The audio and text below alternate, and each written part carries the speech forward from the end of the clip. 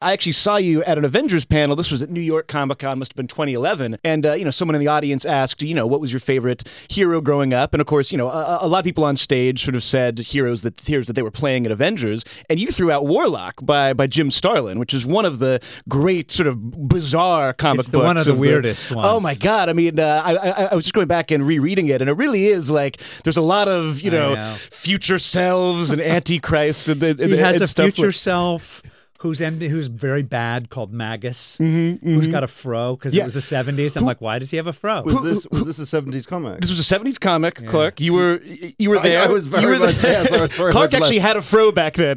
I was just actually one of my former colleagues at Entertainment Weekly wrote a history of Marvel Comics. And it was Marvel, right? Yeah. Sean Howe. What a great, terrific. You think I would be allowed to talk about it if it was DC? I would have had to make something else up.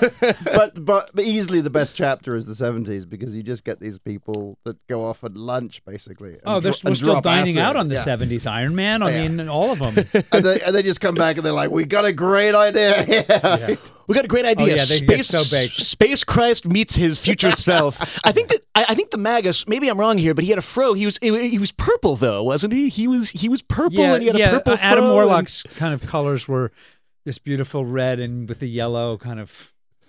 Maybe it was a lightning bolt or something on something it? Like that. Yeah, and it was very sort of like the primary colors. Like yeah, I have a friend Warren Drummond who's an amazing. He's an amazing comic book fan. He's a true comic book fan.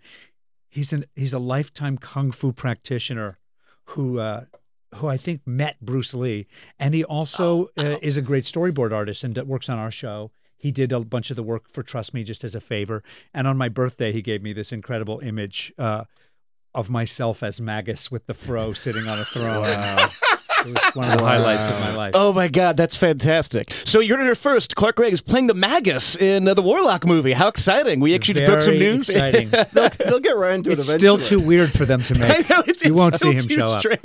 They'll make 2 Doctor Strange movies before they get to Warlock.